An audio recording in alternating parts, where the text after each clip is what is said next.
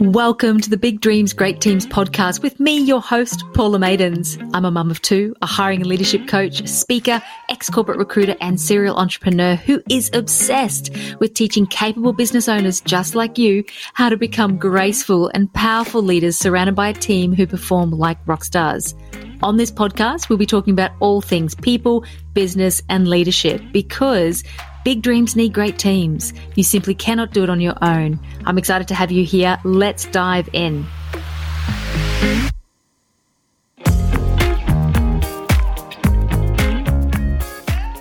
Hello, everybody. Welcome back to the Big Dreams, Great Teams podcast. I hope 2023 is starting off in a beautiful way for you. Today's podcast is a little bit of a remake and a revision of one of the original podcasts that I recorded when we started back in August 2021. And it was called My 11 Lessons from 11 Years in Business. So I'm re-recording that today and topping it up with a few extra lessons for you, reflecting the 13 years that I've now been in business. Now, this is one of the most popular episodes, full of so many nuggets, and I'm confident that you're going to love it. And here's some nuggets that can help you kick off and slide into a beautifully successful 2023, which is what I wish for you all. So as I said, I've been in business for 13 years, which feels like a really long time, but also it feels like just yesterday. So it's funny the way, you have these duality of feelings. Like literally it feels like it was just yesterday that I was starting out my first business, which was a traditional HR consulting business. But at the same time, since then I've started 3 businesses and there've just been so many experiences and lessons and ups and downs along the way. When I actually look at it, and look at the numbers, I've hired something like 50 people for myself to work with me in those 3 businesses that I've started over that period.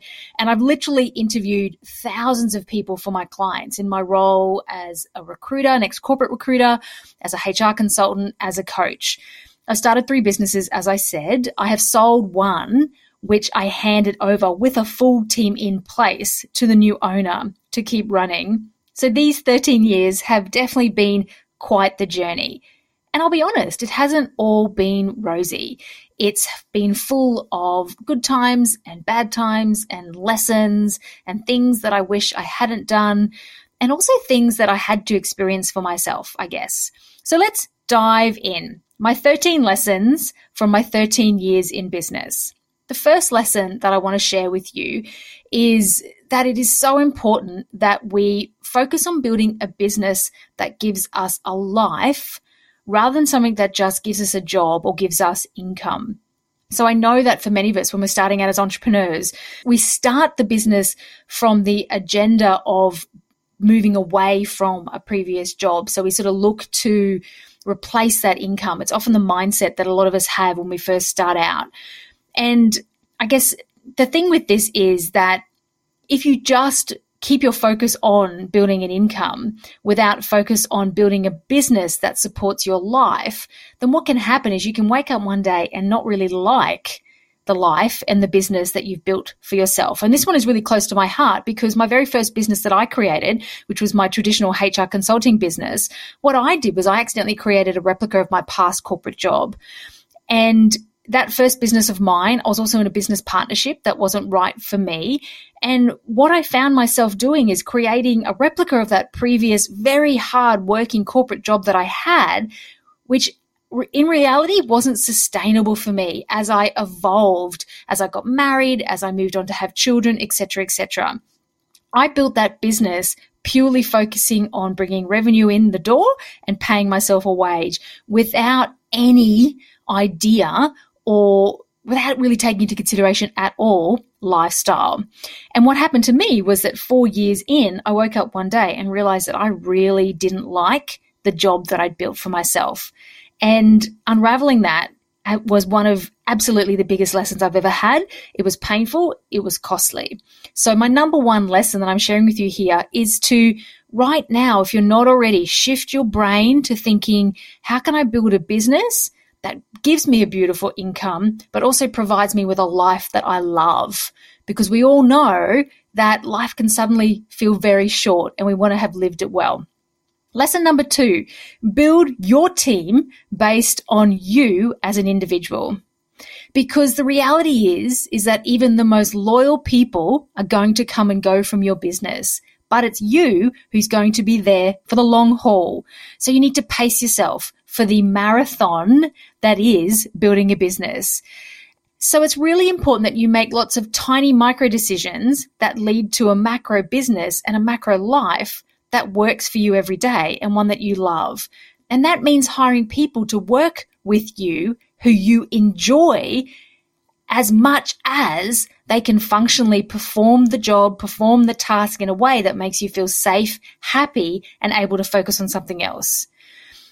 So one of the biggest lessons that I see with my clients in particular is how easy it is to fall into the trap of being too flexible in bending to make things work for everybody else. And I know at first it's totally normal to just feel grateful that you've got somebody helping you, and that gratefulness often means that we're flexible and we want to do things to help them back and make it a two-way street. And yeah, sure, there is definitely an element of that required. However, when you're being so flexible that you're bending to everybody else's requirements on your team or to service your clients, then you'll get into a stage or you'll reach a point where suddenly your business isn't working for you. So get really clear on what is going to work for you and what doesn't. What do you enjoy? Do you like being disrupted all the time? Do you need to have do not disturb days? Do you like speaking to clients all throughout the week? Or do you need to have client days and team days? Look at what does and doesn't work for you and think of the way you want to go about your work. And then as you bolt on new people and new services and new products to your business, just make sure that they all add up to still feeling great for you as an individual. Lesson number 3, hire great people to work with you, but don't cling to them. So this is a really tricky one, especially, your first 5 people that you hire will be really critical to your business. And let's face it, they give you life, they give you space, they give you a sense of freedom back, they give you this ability to grow beyond just you. But if you find yourself feeling clingy to them or wondering, oh my goodness, if this person was to ever leave me, I'd be totally stuffed, then that's your early red flag that you're missing a system, a process, or something that puts a buffer into your business so that if for some reason something was to happen to them, your business would be able to continue. I know that it's not something you want to think about. You don't want to think about those first 5 people or anybody who feels really, really close to you leaving. However, the reality is that people do leave for all sorts of reasons that are totally outside your control. And if you're sitting there thinking, if that person didn't come into work one day, I'd be totally stuffed, or the business would stop, or I wouldn't know how to do that, or I'm unwilling to do that, then this is the time right now, before they've even entertained leaving, to get a system or a process or something in place so that everything is and would be okay if and when they chose to move on. So hear me when I say, look at that now. This can be as small as asking them to record how you do this so that I know how to do it one day if you happen to be on holidays. It gets to be that small because this clinging energy, this is the stuff that'll keep you up at night because this is your business and your body trying to tell you that you need a system or a process to help support you, not be so reliant on any one person. Lesson number 4. Don't underestimate the power of systems when it comes to your freedom. So simple systems allow somebody in your business to know what happens next when you aren't around. And not being around, not being needed, not being the thing that helps the person know what they need to do, that is your freedom as a business owner. I had a friend once who built a business to sell it. So he knew from day one that he was going to sell his business, and he had a really clear strategy of going on regular holidays to simply see how the business survived without him. At first, he just went away for a couple of days, came back and went, okay, look at all the mistakes and the things that fell over while I was gone. Then that became a week. Then it became a month. Then it became a few months. And each time he looked for what didn't work and he put a system in place to cover it. Now, you may not want to sell your business. That may not be on your agenda at all, but I want you to take the strategic thinking from that, and that is systems support your business to not be so reliant on you. And similar to lesson 3, systems will support your business. It will support you to not be so reliant on anybody in your business. And that is what makes a sustainable business.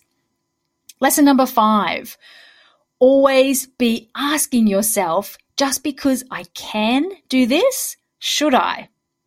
I see so many highly capable, amazing entrepreneurs just like you doing so much themselves, which is amazing, of course, but not sustainable if you want to avoid burnout or if you want to grow.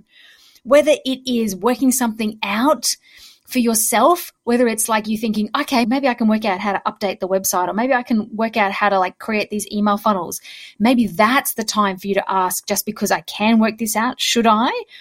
Or maybe it's, doing those mundane things that you don't really need to think too hard to do, or you don't really enjoy doing. Maybe that's where you need to ask yourself, just because I can, should I? Because time is the one thing that we all only have a fixed amount of. So you've got to look at what you're doing really wisely and ask yourself, just because I can, should I? Lesson number 6, create an always improving normality in your business, an always improving culture. What this will do is keep you taking action and keep everybody continuing to do the things, but also keep your business striving for improvements and striving for greatness. It's so easy to get so stuck in trying to do something so right that we don't do it at all. And this can happen to us as entrepreneurs, but it can also happen to your team. By creating a culture and even just saying the words as the first step in creating the culture, by using the words, let's always be improving, let's, 80% is good enough, let's get it going, we can work out how to do it better next time, etc. By creating this always improving culture, you're basically saying, do your best, but be open to feedback. And you're also saying this to them and to you. And if you're sitting there thinking, oh gosh, I do feel stuck, or somebody on your team seems stuck, then ask them or ask yourself, what is one thing that you can do which is taking a tiny step forward here? And what can you learn from that step? Maybe you've hired somebody on your team and they didn't work out and you're feeling afraid to hire again. Or, maybe you need to have a tricky conversation with somebody about something that's going on. You don't know how to have it. Ask yourself, what is one step that you can take that'll help you move forward, even though it may not be perfect? Maybe that action's asking for help. Maybe that action is just writing down the specifics of what you wished the person had done. Maybe that action is just having a go, letting them know that it's not a beautifully phrased conversation and you're sure you're not necessarily saying this the right way, but there's some stuff you want to share and you hope that they receive it in the best way possible. Making little mistakes and making them okay shows your team that it's okay to make mistakes and it's okay to own up to those mistakes, to talk about them and to learn from them.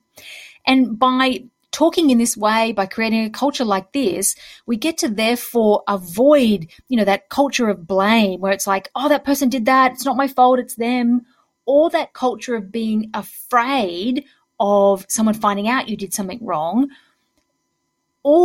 And we get to, by talking about mistakes, by talking about let's learn from it, let's talk about by doing what we can and learning from it and taking action. By talking like this, what we're also doing is creating a culture where we're always going to be talking about how we get better. So when you do need to give feedback to somebody that's not necessarily positive, it's not going to feel like this big attack because the person will be used to, we're always talking about things that didn't work so well. We're always talking about how we can get better. So when it gets directed to them, it won't feel like such a surprise.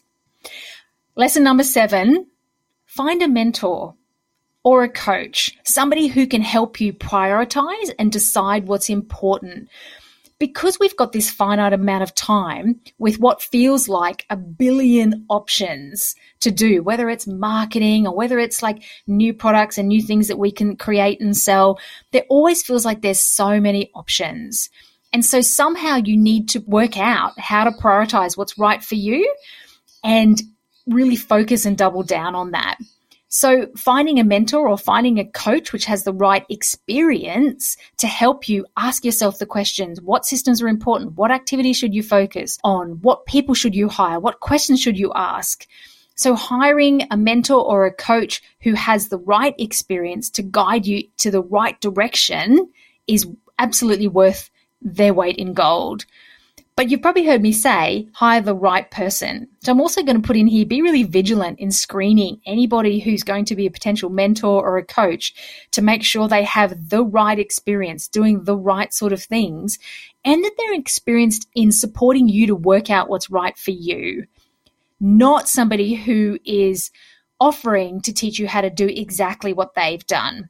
This working out what's right for you in a unique way, like I've definitely learned that the hard way, having tried to implement other people's strategy verbatim into my business and realizing, that doesn't feel so good for me. So I really encourage you, when you're talking to a potential mentor or coach or anybody that you can learn from for business advice, make sure they've got the right experience doing something that you want to know how to do, but then make sure that they know how to support you to find the answers within, so you're tweaking the implementation stage so it feels great for you. And that leads me into lesson number 8, which is learning how to tailor implementation of anything into your business is just so important. One size does not fit all in business. It just doesn't. If somebody is saying in their marketing that they have the answer and you just need to repeat exactly what they've done, then I just encourage you to run.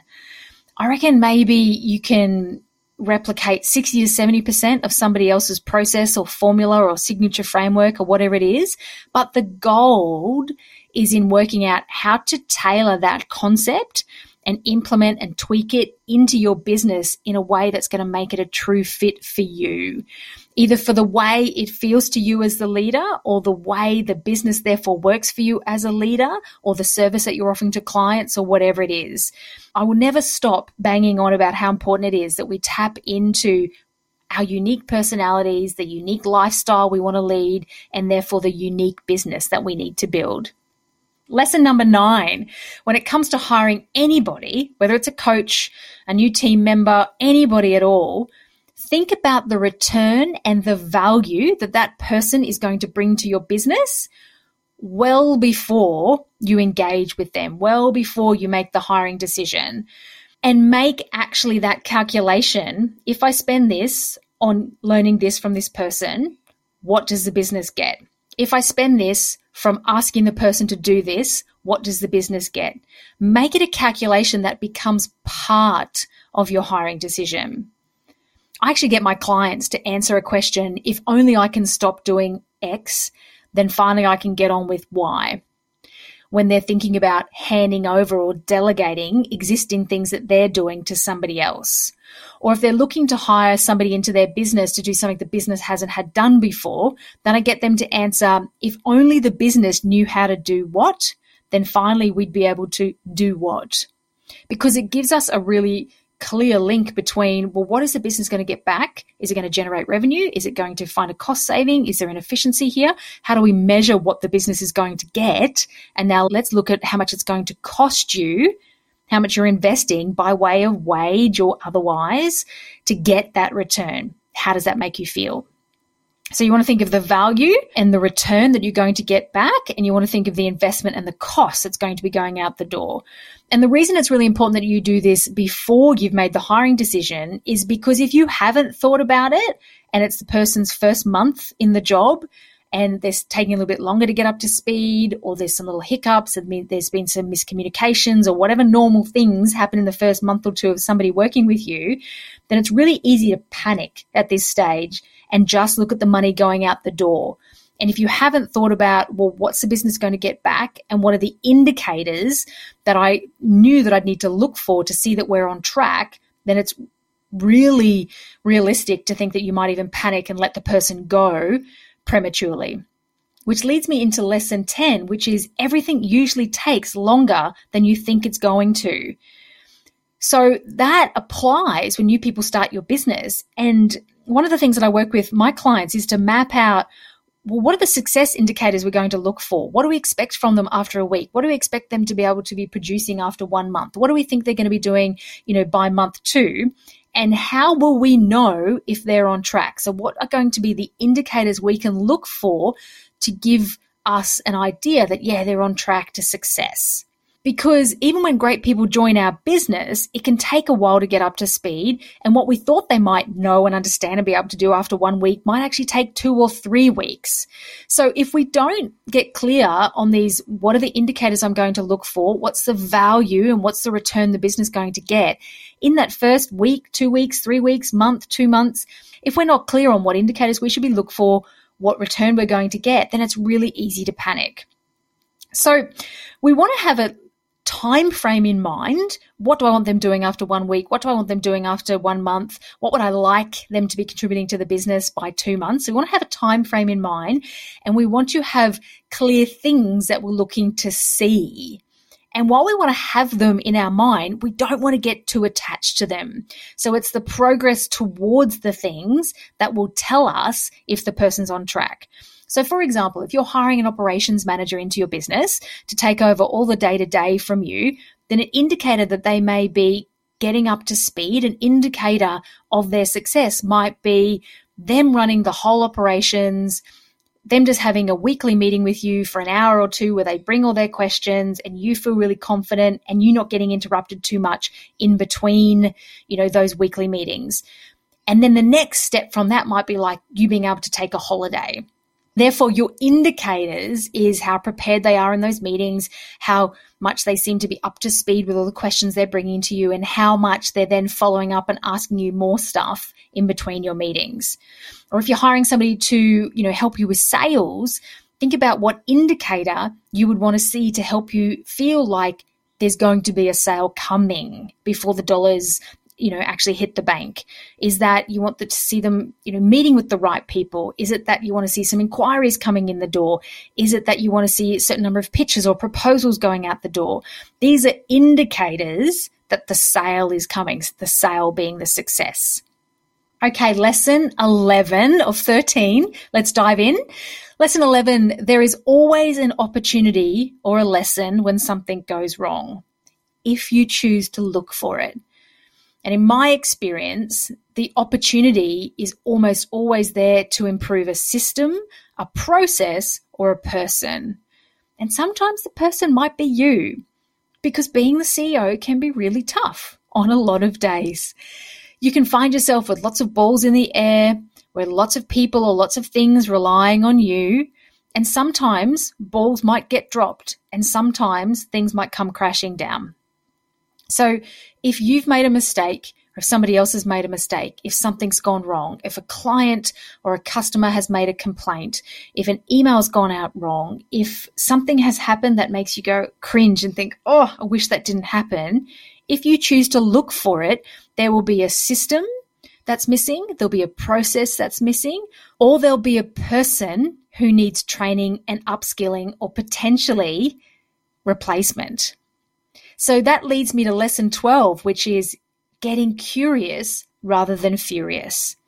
Let's face it, it's totally normal for most things to feel highly personal in your business. But the reality is that it is not as personal as what it feels. And when we let our emotions drive our response to situations, those emotions being, fury, resentment, disappointment, anger, whatever, if we let those emotions drive our response, that's when we find ourselves looking back and wishing we'd handled things in a different way. So when you can learn to park whatever emotion comes to the top, acknowledge it. Yep, okay, I'm feeling angry right now. I'm feeling disappointed. I'm feeling furious. Go, yep, it's there. Take a big breath and shift into curious rather than furious. Firstly, you'll be able to normalize what's happening, which is just the ups and downs of business, which is actually just a reality of being in business. And then secondly, you'll be able to look and find the lesson from the situation. So next time somebody doesn't do what you want them to do, rather than thinking, I'm so mad at that person that they didn't do this for me as I asked, try, wow, I thought I was really clear with my ask. I wonder what happened? What were they thinking? What did they miss? Where was I not clear? Where did they hear something differently? What needs to happen differently to avoid this happening again? And when you can master this, shift from furious to curious, you'll notice this emotional stability creep into your life as an entrepreneur, your business, your team, and even better, you're going to get this feedback loop, this answer loop coming back and giving you the answers as to what you need to do, or they need to do, or how you need to do it differently to not feel this level of frustration again. And finally, lesson 13, specificity is the secret to success. When you're hiring, when you're delegating, when you're communicating, when you're creating goals, whatever it is that you're doing, the gold is in getting specific. Get really good at getting specific. This is one of those things that I wish I had learnt so much earlier. Wishy-washy descriptions get wishy-washy results. If you're delegating to a team member, you must be specific if you want specific results. When you're outlining a new project, you must be specific on the parts that are important to you and the parts that you haven't thought about, or the parts that you do want done in a certain way. When you're creating your business goals, you need to be specific. And when you think you've been specific, challenge yourself to see if you can get even more specific.